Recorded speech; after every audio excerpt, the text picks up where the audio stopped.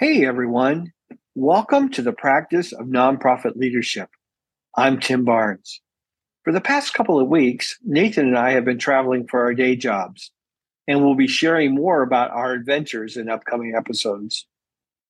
But for today's episode, we are sharing an encore presentation of part one of our interview with Rob Hatch.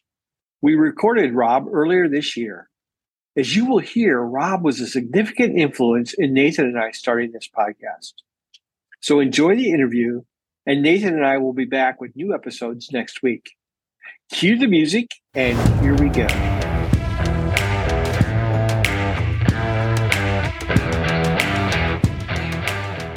Welcome to episode 24 of the Practice of Nonprofit Leadership. I'm Tim Barnes. Nathan Ruby will be with us in just a minute. Well, Nathan and I are really excited about our episode today. Just about a year ago, we reached out to someone who we had followed online, from whom we'd gained a lot of wisdom and encouragement. We asked if he would provide some coaching to us to help us figure out where we were and how we wanted to go forward with some of our ideas. One of the outcomes of those sessions is this podcast. Well, that person is Rob Hatch, and he's going to join us on the podcast today. Rob is a co-founder and president of Owner Media Group, which he runs alongside Chris Brogan. He's also a highly sought-after business coach and an advisor, serving executives and owners of organizations large and small. Most recently, he is also the author of the book, Attention, The Power of Simple Decisions in a Distracted World, which both Nathan and I have found extremely helpful. Rob is also a husband to Megan, an award-winning photographer, and is the father of 4 children. We had a lot of fun recording this episode, and Rob shares so much practical wisdom about leading, in particular, leading ourselves. And the fact that Rob actually got his start in the nonprofit world makes it even more insightful to the work in which we all are involved. So here's part one of our interview with Rob Hatch. Well, Rob, thanks for joining us on the Practice of Nonprofit Leadership. We were just talking before we started recording that it was just a little less than a year ago. Nathan and I reached out to you to have a conversation about some coaching, and we spent a few sessions with you. You asking questions and challenging us, encouraging us, and here we are, 23 episodes later on this podcast. So we're glad you're here because we want to share what little joy we have here for it with you. So Rob, thanks for being with us today. Oh, thanks so much for having me, guys. Appreciate it. It's good to see you again. You too. Well, I was really encouraged as I got to know you a little bit, and I read some of your book, and we're going to talk about that in a minute. But I was encouraged that you actually started in the nonprofit world, which is really beneficial because that's who we're talking to, small to medium nonprofits, executive directors are trying to figure their way through. And so you bring some of that experience to this conversation today. Maybe you can tell us a little bit about what that looked like. Yeah, thanks. Yeah, I got into the nonprofit world by way of being in early childhood education. That was where I started, running childcare centers, actually being a teacher at some point. But I wanted to move to Maine and bring that skill of running a business, of the business of childcare, but thinking that focus could be really well applied inside of a nonprofit. And I just got lucky enough that it was an early childhood focused nonprofit as well. So it was called the Child Health Center. And at the time it served children and families with children with special needs and their families. So it spent about 8 years leading that organization as the executive director. It was some of the best experiences in my professional career, for sure. I'm curious, and I'm sure we'll talk more about this, but as you have had your feet in both worlds, are there similarities? Are the challenges similar? The things that you wrestle with, or the struggles that you have, do you find that similar to the business world as well as nonprofit world? Yeah, I mean, I think a lot of it's similar. I mean, it is running a business after all. But for me, the best part of being in the nonprofit world was being mission driven. That changed everything. Especially when I came in, I inherited a mission at the Child Health Center. Having that focus and be the driver of the decisions that you make around what programs to take on, how to serve, who to serve. It really clarified things. I could always balance it against the mission and say, are we actively, serving children and families in the way that we say we do? We wanted to, I can even remember the mission because I said it so many times. It was to improve the lives of children and families by providing the skills, knowledge, and support to help them achieve their goals in life. And I always anchored to their goals in life. Mm-hmm. This idea that it wasn't our goals for them. They got to say what they wanted, and then we got to gather around them and support them. So having that as a driver, thinking about how do we shape programs that come alongside families rather than, sort of top down, we know what's best for families. How do we get to do that, but also bring our skills and knowledge and support, to the table, because we do have some specialized skills that maybe this family doesn't have, but it all has to come from their goals and teasing those out with them. So I loved that. That's my favorite part of this. The taking a vision and mission like that for helping children and families to achieve whatever their goals are. That sounds rather simple, maybe, or easy to attain, but it is incredibly difficult to take what that family is looking for and then bringing alongside board members and staff and leadership and donors and the community to bring everybody behind that, all going in the same direction. It is difficult and it is exhausting for a nonprofit leader to do that. Oh, absolutely. And, there are ways in which I feel like we nailed it. And there are many other ways where I feel like we didn't. And you mentioned board and donors, and that was the biggest challenge in it all for me. And so the thing I don't miss about the nonprofit world was chasing down money. Now, in a business, you're always looking for sales still, right? There is that element, but just trying to find money and watching the political landscape from year to year. We had much of our money was grant funded. And then we also, by virtue of the specialized pediatric therapies we offered, we could bill the state, for certain therapies, but finding quality people, paying them well and getting, reimbursement, it's just, and having to watch that from year to year was exhausting. And so areas that were most challenging for me was the board involvement. I mean, I had a good support. They supported me really well to be entrepreneurial, and that was fun. But I didn't, my failing, I think, is that I didn't lean on them or let them lead as much as they just gave me permission to do what I wanted to do, which I was like, okay, this is fun. But when I needed a real board, I failed at pulling that together, building that board relationship. I didn't feel like I did that as well as I could have, upon reflection.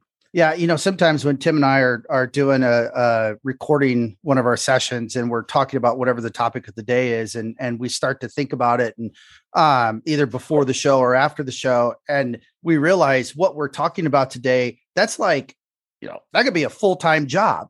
Right. And then next week's episode, well, that could be a full-time job and that could be a full-time job. And for a lot of our listeners, it's just them or maybe, a couple of volunteers or something. And so that constant struggle of where do I put my attention? Where do I put my focus becomes a daily issue for them. I absolutely. And often, you hear the phrase, that executive directors wear so many hats, and it gets overused or whatnot, but it's so true. I mean, there were entire stretches of days that I spent in Augusta, Maine, which is where our state capital is, just having to do a lot of communication, lobbying work around the issues that were central to our organization. And that was both fun, but it is exhausting. I mean, a lot of great opportunities. I was fortunate enough to, through that work, I got nominated to be the co-chair of a legislative subcommittee that got to shape the policy around specialized pediatric therapies in Maine and special education in Maine. That's really exciting, but also that's a lot of work. And like you said, a full-time job. And I still had an organization to run back home, but it was critical to get, make sure that the system was in place. But the fact that an executive director has to be mindful of keeping an entire statewide system in place in order to serve the children that they serve is insane. Well, as we've talked about, I think one of the biggest challenges as an executive director of an organization is managing themselves in some ways, trying to decide, where do I put my energy? How do I have the biggest impact? Some of those kind of things. And reading the book, your book Attention was a game changer in a lot of ways for me. Nathan and I have talked about that. Maybe just even talk about, where'd that book come from? Was it out of your experience? Yes. A lot of it is out of my own experience. And, it also comes, I wrote the book because I had it in me, for a while, and I'd had the pieces in me. I had a course that was similar way back when that I had developed, that many of the elements of the book are drawn from. But it also, interestingly enough, is tied to my mission. My personal mission, I literally write it out every day, which I borrowed from the Child Health Center. Pieces of it is to help others do their work better.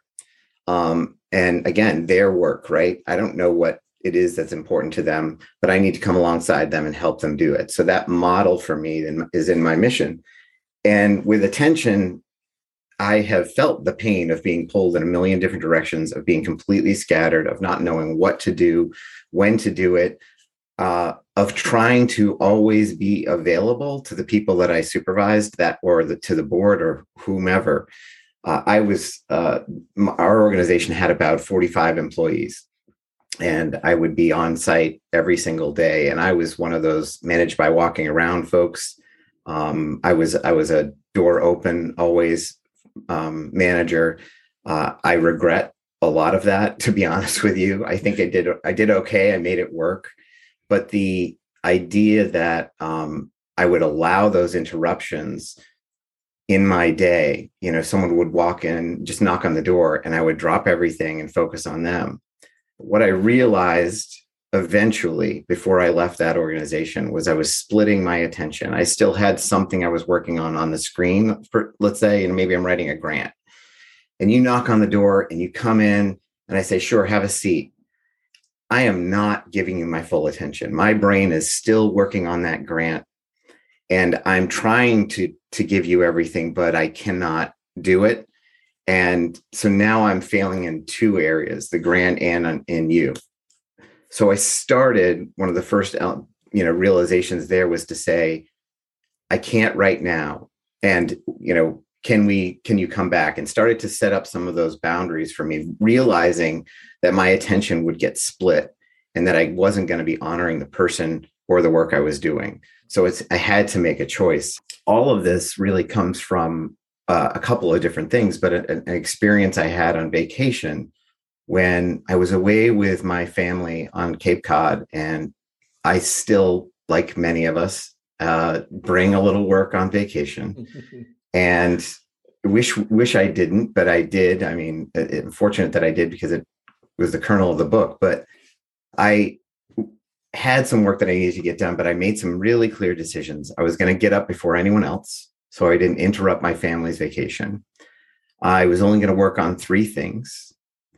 I set some rules for myself around not checking social media, not checking email, because that would pull me in. So I just had 3 very specific things. I knew exactly what I was supposed to do, exactly what I was going to get done, and exactly a limited amount of time that I could get it done in before everyone started waking up. And I did it just about every day of the vacation. But after a few days, I got to the beach with my wife and I said, I've accomplished more in those couple of hours before anyone woke up than I've ever accomplished in an entire day in an office. It's just remarkable how much I was able to get done. And I came back, and I have a good friend who we coach each other. We have for about 9 years now. We have weekly conversations for 9 years, which is amazing to me. Her name is Becky McCrae. And Becky and I kind of teased apart why that was true. She helped me to kind of pull it all apart and figure out what made that work and why. And then I started to do a little bit more research into those elements and put it all together. So attention is really driven from this idea that we're overwhelmed, and I want to help people create some space. I want to help people do their work better. And doing your work better means being able to decide where you're going to put your attention and on what, and on the important things, and prioritizing. So creating that space, and it came from that experience, really, of realizing that. And now I've replicated that. That's the end of that story was, how do I replicate what happened every day in an office? Gets back to those boundaries and making the decisions the night before. So, well, if you haven't picked up, the name of the book is Attention, and the subtitle. Can you remind me, Rob? The subtitle is. Yes. Wow.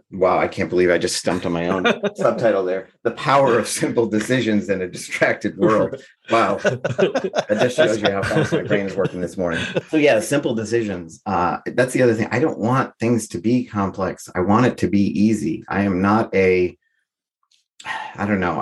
I'm not a work harder person. I'm a work smarter person. And if I can find not a shortcut, but if I know somewhere in there that there's just a better way to do something, I want to figure it out. And so, yeah, simple decisions in a distracted world. Well, Nathan, you were talking about just the hustle culture that we're in. Why don't you? Yeah, in the world, and I even get it with some of the people I talk to on a daily basis, some of my friends, even some of my neighbors, and you get two people and, hey, what's new? What's going on? And it always comes back to, oh, I'm so busy. I'm doing this and this and this and this. And it's in our culture right now, at least in the American culture, it is the more you work, the more hours you put in, the more busy you are. It's like a badge of honor. Yeah. And at closer to 60 than I am 45. I don't want to work longer, harder. I still want the output, but I don't want to do that anymore. And so for me, that culture shift in my head, it's been difficult because that's been ingrained into me for decades. And so how do you make that shift in your head that, I don't have to work 14 hours a day, 6 days a week to be successful in my chosen field? Well, I mean, it's hard because one, if we grew up in this culture that's sort of ingrained that hard work is how you make it in this world, right? But that got twisted even further with that hustle and grind culture that you're talking about, and the sort of badge of honor that it became. But I think it takes some stepping back, and I had hoped, and I believe still that the pandemic kind of caused a little shift. I'm even noticing it in advertising. There's a new ad for, I can't remember which car, I believe it's Volvo, in which they're saying, yes, we want to work hard, we want to strive for things, but we want it done on our terms. And I was like, oh, they're playing on this shift that's happening, that people are kind of fed up and maybe rethinking what their priorities are. So that's the silver lining, or one of the silver linings, I think, in forcing us to shut down, is to look at what's important, and if we can carry that over, much like I did from the beach to daily work, like how if that felt good in any way, maybe start talking with someone about how you can continue that and not get sucked right back in, hard in a fast-paced culture, hard to do in when you're wearing all those hats in a nonprofit. Yeah. But at the same time, it's so much more rewarding to think I'm working on things that are really important right now, not filling my time with busy work. Yeah. And some of it needs to get done, but there's ways to shape that. It's about reclaiming your time just enough to make a decision, that reclaiming that space between stimulus and response. When you see something, you can just pause for half a second before you react and think about, wait, how do I want to react? If you start practicing that little thought just a little bit, you start getting more and more space. You get a little bit more control. You can start aligning those decisions with your values. You don't have to buy, the sale item just because it's on sale, for example, like, wait a second, this doesn't align with my personal budget. This doesn't align with my personal values. It's a good deal, but it doesn't have to be a good deal for me right now. Things like that, simple things. I think that's a real shift because it's easy, I think, as a particularly a small nonprofit executive to feel like I don't really have much choice. I've got so many things going on. I forget that I actually do have an opportunity to make decisions and choose how I'm going to lead, how I'm going to live out my life in this situation. Well, it makes me think, as you're saying that, I think part of the culture is that we always feel like we're behind because there's always more to do tomorrow and the next day and the next day and the next day. So we never actually catch up to anything. So if we can accept that we're never going to catch up, like there's always more to do, you can pause for a second and say, all right, well, what is a reasonable, sustainable effort here? So let's take donors for a second and the relationships that you want to make with those donors. And you always feel like, I got to do more. I wish I did done more. And I got to send out these cards and thank yous and supposed to, have 12 touches before the next ask and all of these things. If we could slow it down and just say, okay, what am I going to do this week and for how many people? If I reached out to 5 of my hundreds of donors just this week, it's one a day. How am I going to do it? I'm going to do 5 phone calls of 10 minutes just to say hi, catch them up on with some of the new developments, thank them again. That's it. Or I'm going to write 5 note cards. It's better than doing nothing or feeling completely pinched because you were caught up in everything else that you never get to it. And now you're really, really behind. But I don't know what it was in your words that just made me feel like that's part of the problem, is just feeling like we're always trying to catch something. And we're never, if we acknowledge that it's not going to be caught and just think, what do we need to do right now? What's the most important thing for me to be doing right now? I just was going to add and what I think it happens to me, I know, and other people that I've talked to, is when you get so far behind and you feel like you're just, circling the toilet bowl as you're going down, you just quit or you give up or you get this defeatism. And then that's a self-perpetuating, mind concept. Oh, I mean, so many bad things happen when you find yourself in that scenario. It's also in that moment when, and this is sort of where I wish I had been better with my board, creating a culture where I could be a little bit vulnerable with them to let them know that I was a little overwhelmed without fear of losing my job. Because that's real, right? I mean, yes. we say we don't do this for the money. You do it for the mission and everything else. So that somehow justifies us taking crappy salaries. But but we got to feed our families. I mean, this is important. So, having the ability to have a support network inside that organization somehow, even if you're the solo person, or if it's got to be outside, finding someone that you can speak with, another nonprofit executive. Years and years ago, Chris Brogan and I tried to start an online nonprofit executive director community called 501 Mission Place. And it didn't work out really well. But the idea, the concept of executive directors needing support, particularly outside of the circle that they're in, because I don't know about, you, but sometimes the competition among those nonprofits that are local. Oh, yeah. Is a little cutthroat, and I don't miss that either. Intense. There's a lot of collaboration on certain things, but really, if I can take an extra 5% on my side, I'm going to do it because it serves my organization. Yeah, comes a zero-sum game. Yeah, for sure. But we need support. Is really it. Yeah, I don't think there's anything more isolated than a small organizational executive director.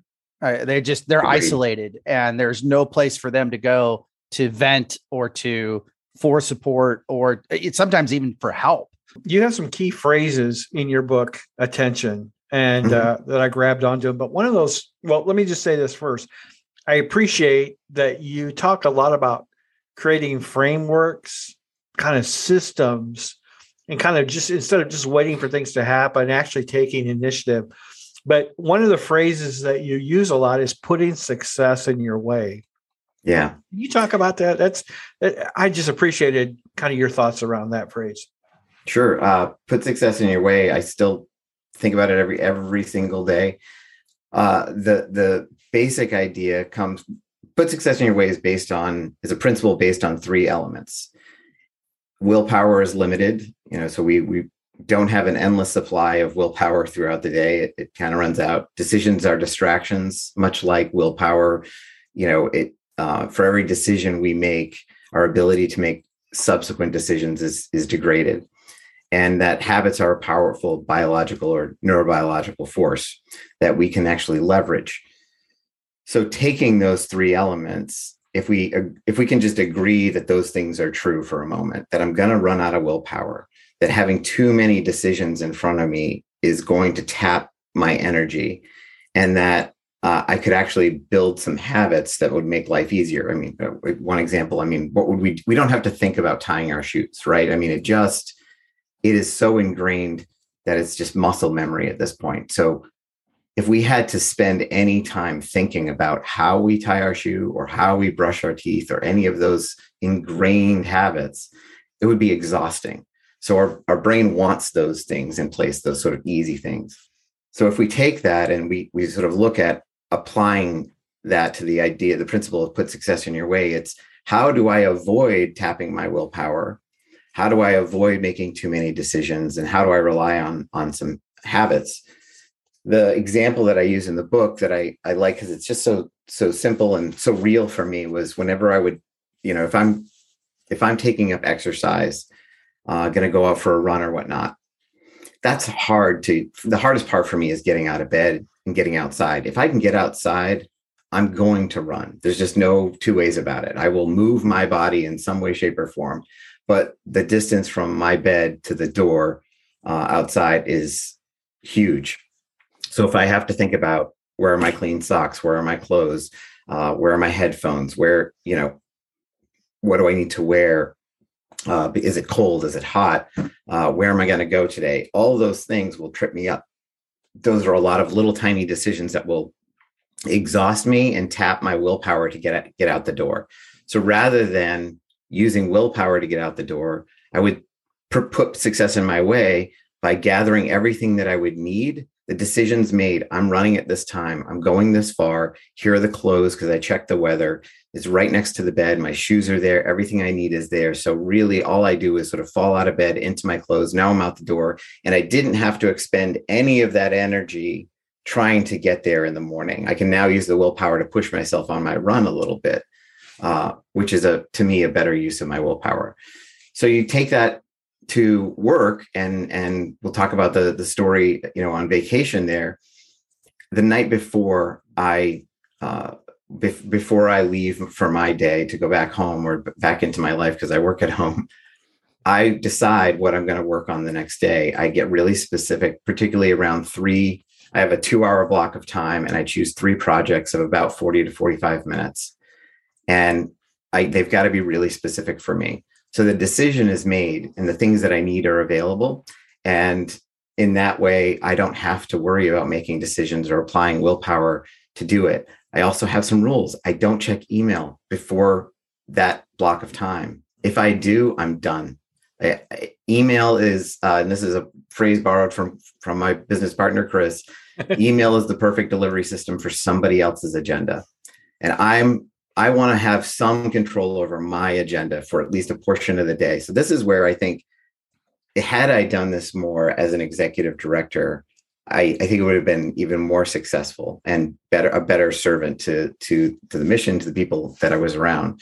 If I had set that up and just closed the door and worked for 2 solid hours on moving 3 projects forward, and then went into my day and made myself available, walked around, checked in, it would have been much easier to handle. And you start to see the progress because you decided the night before. Last night guy, as I like to call him, got everything ready for me. So tomorrow guy, when he wakes up, he's going to have everything he needs. He doesn't even have to think about it. The decision's made. And there's a clarity in making that decision the night before. You kind of stepping back a little bit because you're not in it, right? You're not, oh my gosh, the day is just beginning. What do I do? What do I need to do? Oh crap, this email came in from so-and-so. Let me respond. Shut it all down. Take 5-10 minutes at the end of your day, choose. And then those rules are really important, not allowing those interruptions. I won't answer a phone call from my wife. We have a little rule. If I'm in that success block is what I call it. If she calls me, I actually will ignore it. If she calls me twice, that's the bad signal. And I better get up and answer the phone because something important has gone on. Sure. But that's just how we've set it up. Thanks for joining us for part 1 of our interview with Rob Hatch. Part 2 will be coming next week. Rob's information, along with a link to his book, Attention, will be in the show notes. If you're appreciating what you hear on this podcast, would you take a minute and leave a review on the platform you use to listen to the podcast?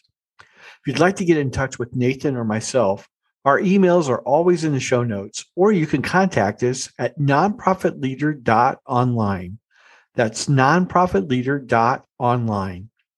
Leave a comment or a voicemail and let us know what topics you would like to hear or that you would find helpful. Until next time.